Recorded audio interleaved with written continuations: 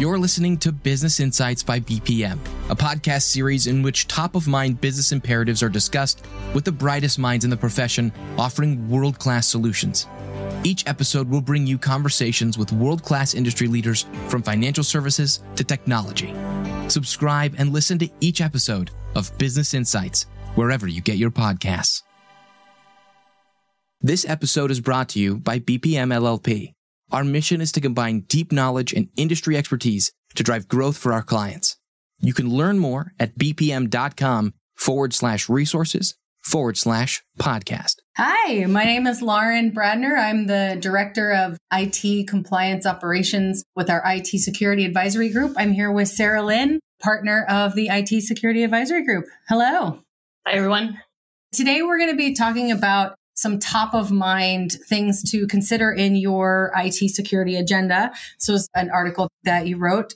So the first thing is talking about ensuring that stakeholders are flexible and are changing their approach. So I'm just wondering, how do you go about moving that approach away from budget and over to true strategy with what's best for the organization in a world that's driven by dollars? Well, that's a good question because I do think that people are driven by dollars. And the same way that you and your home have a budget and you're driven by dollars, every time something happens at your home or a time to evaluate it, like the batteries are out on the alarm system or the smoke detectors, that you evaluate if you're spending your money right. And I think stakeholders have to evaluate if they're spending their money right based on what is happening at the time.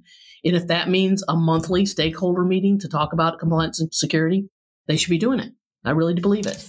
And how do you get that message across maybe for those decision makers who have not seen what happens when you don't pay attention to your security posture? These so-called we've never had a breach people.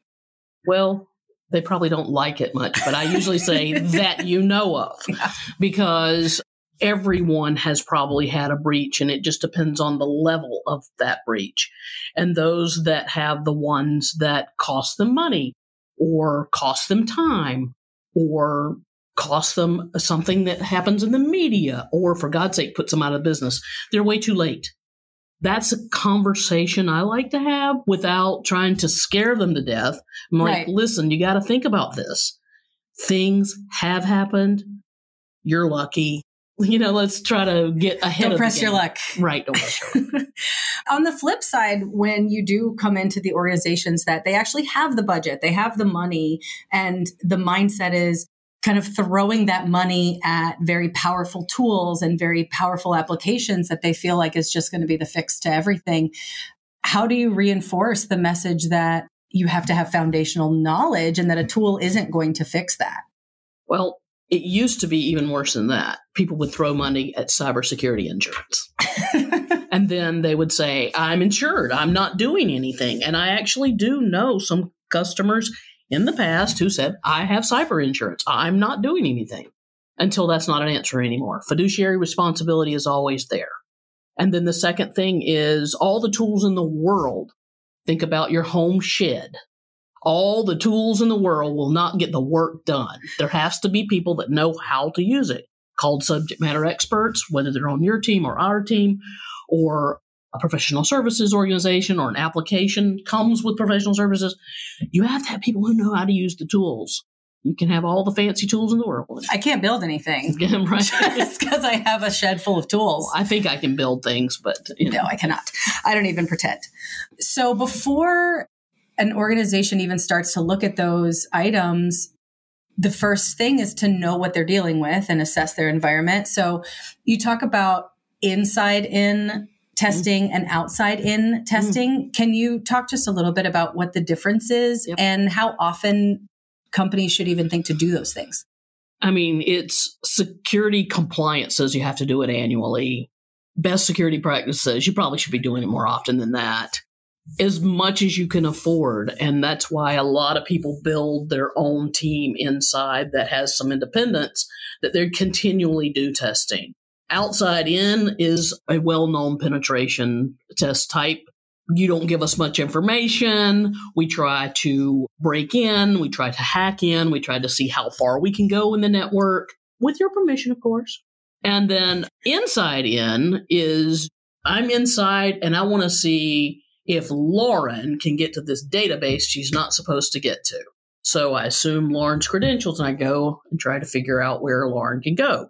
That is an important task considering that more than 80% of your breaches come from internal. Now, I'm not saying that Lauren is a bad person.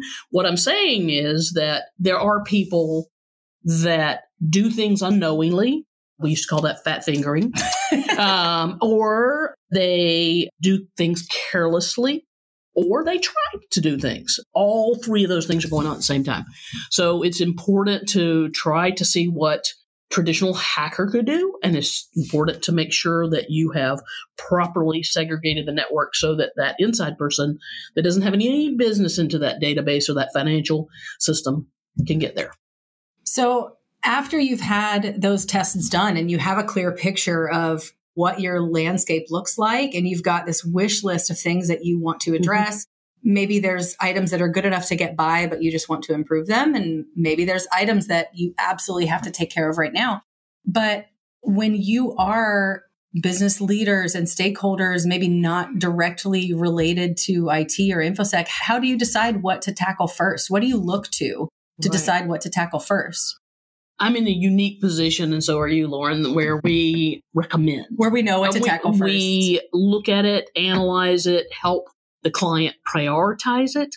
But that also changes when those stakeholders look at what is actually happening.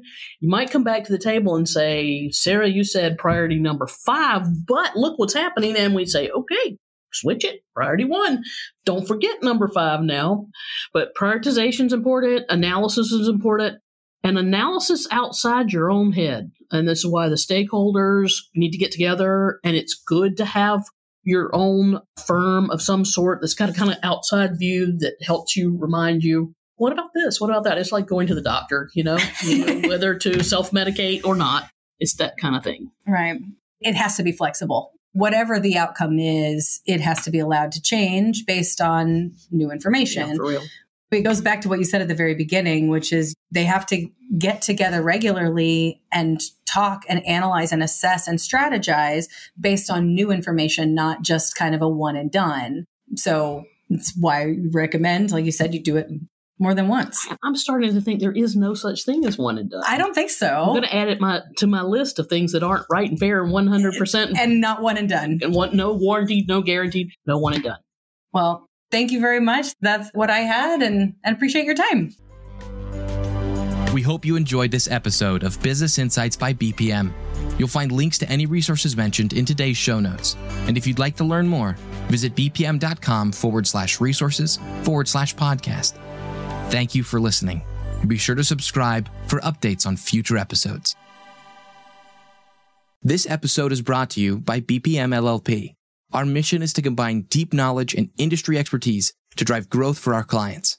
You can learn more at bpm.com/resources/podcast.